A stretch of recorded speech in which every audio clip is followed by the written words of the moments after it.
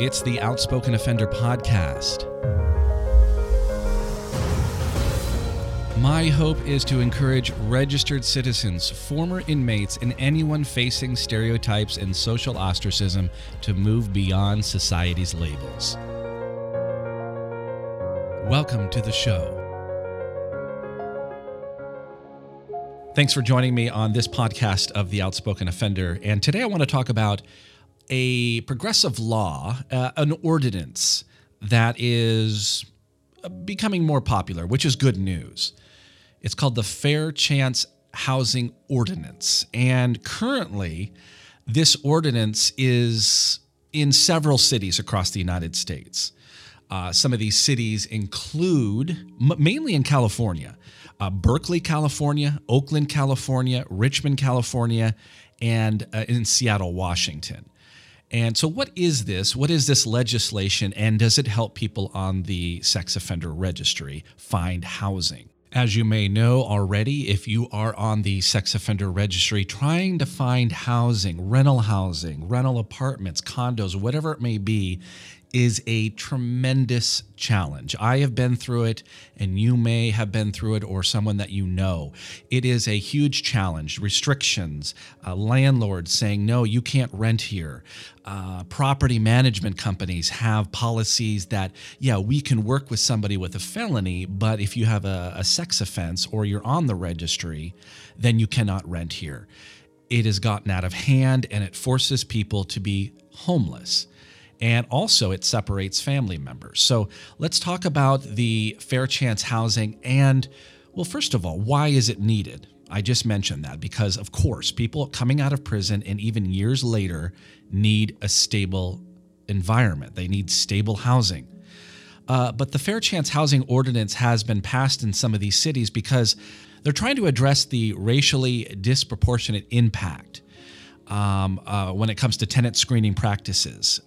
So that's one of the reasons. And then, of course, they want to have fair access to housing, and it keeps families together.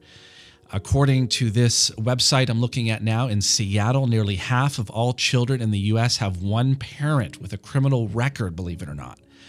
Fair Chance Housing ensures that parents who have served their time can remain in their home, which provides for much needed stability. Okay, so let's look into more detail here of these ordinances and see if they're fair. I mean, the title of the ordinance is Fair Chance Housing. How does it affect people on the registry? I'm going to go to Oakland, California first and read their Fair Chance policy. I'm not going to read the whole thing, of course, but we're going to talk about the use of criminal history in housing decisions.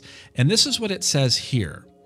Housing provider shall not at any time or by any means, whether direct or indirect, inquire about an applicant's criminal history, require an applicant to disclose criminal history, require an applicant to authorize the release of criminal history, or if such information is received or based on an adverse action in whole or in part on an applicant's criminal history. So what that's basically saying is they cannot require you, if you're applying for a rental, to disclose your criminal history. So that is good. This is good so far.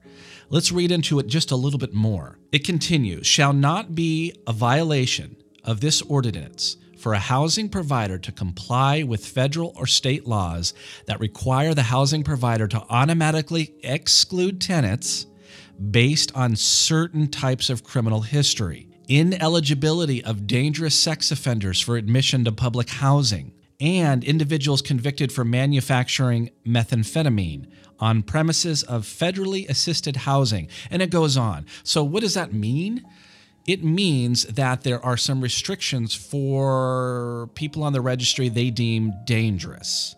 So I'm once again, we're seeing we can help you with certain felonies, but we can't house you if you are on the sex offender registry or something like that. So what I'm seeing is there's exclusions still in this Fair Chance Housing Act, at least in Oakland, California. Okay, let's try another city here. Let's go to Seattle. Okay, so Seattle says, unless there's an exclusion, neither landlords nor any person may run criminal background checks. That's great news. We need more cities to advocate for this type of ordinance to be placed into their city or even the state. So it goes on to say examples of any person include, but are not limited to, property managers, owners, screening companies. Landlords or any person can adopt screening policies that are more generous to prospective occupants and tenants. For instance, a property management company may have a policy of not reviewing sex offender registries. So here we go. Let's get into this a little bit more. Review of registry information for an individual listed on a sex offender registry is allowed. So the landlord, a property manager, can review the sex offender registry still, even with this ordinance in place in Seattle. The practice must be written on the application to meet the requirements of fair chance housing. So that tells me that the landlord has to put it on the application that we're going to view the sex offender registry before we give you a decision. So this is interesting here. This clause states, before a landlord or any person rejects an applicant against a prospective occupant or tenant based on sex offender registry information, there must be a legitimate business reason for doing so. A legitimate business reason. So by denying you as a tenant, the landlord or property owner, apartment complex, they have to have a legitimate business reason, and they have to prove it in documents. Okay, so as I go further into this for Seattle's Fair Chance Housing Ordinance, there are some questions. And the first question here is, can I write or say no sex offenders or something similar when advertising a unit for rent or talking to potential applicants? Of course, that question is for landlords. And the answer, Seattle says no. Although you may screen applicants through a sex offender registry, which I don't agree with. I think that should be removed from this. But anyway, it does state, although you may screen applicants through a sex offender registry, you may not automatically exclude applicants from criminal histories related to sex offenses. So in other words, this will get you possibly into the door to be able to communicate with the landlord and explain your situation. And that's the good news. And that's as far as this goes in Seattle pretty much. So if, in the future, if you're looking for a rental in Seattle and you see an ad on Craigslist or Zillow, and it says, hey, we can't take sex offenders here, that is against the law in Seattle.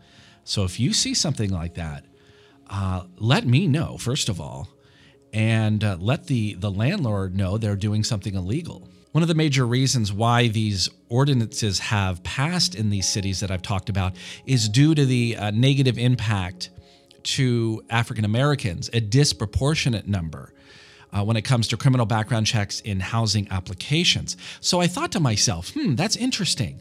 How many African Americans are on the registry?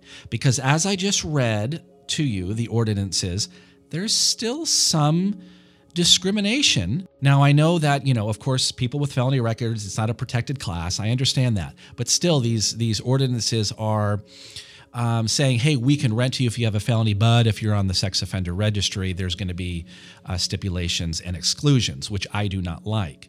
So anyway, I did some research about, is there a disproportionate number of African Americans on the registry? And yes, it is true. Black men disproportionately represented on sex offender registries. So this is interesting. These ordinances have been put into place into these cities to fight the disproportionate number of African Americans being excluded. But then they are putting roadblocks for people on the registry. So this is an argument that someone may take up, may file a lawsuit against a housing provider, a landlord or a property manager. A 2004 Iowa Law Review study of registries in 17 states found that Black people are more than 1.9 times more likely to be on registries than white people. Also, Black men are also twice as likely as whites to be arrested for sex offenses and 3 times more likely to be accused of forcible rape. I just don't understand this. They are trying to deal with this impact to African Americans, and they're ignoring basically the African Americans on the sex offender registry. To be completely fair, to be a completely fair chance housing ordinance, I would like to see the use of the sex offender registry dropped in the application process for a rental. So the status quo right now is unfair. I'm not disagreeing completely 100% when it comes to these ordinances. I think we're on the right track. Okay, but changes need to be made. Changes need to be made to drop the fact that landlords can still search the sex offender registry and deny you on that reason alone.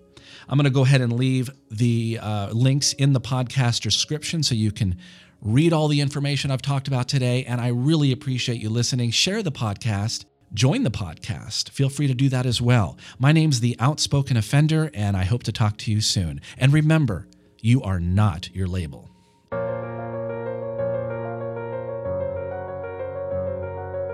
It's the Outspoken Offender podcast. My hope is to encourage registered citizens, former inmates, and anyone facing stereotypes and social ostracism to move beyond society's labels. Thanks for listening to the podcast. I'm the Outspoken Offender. You can find me on YouTube and Twitter. Remember, you are not your label.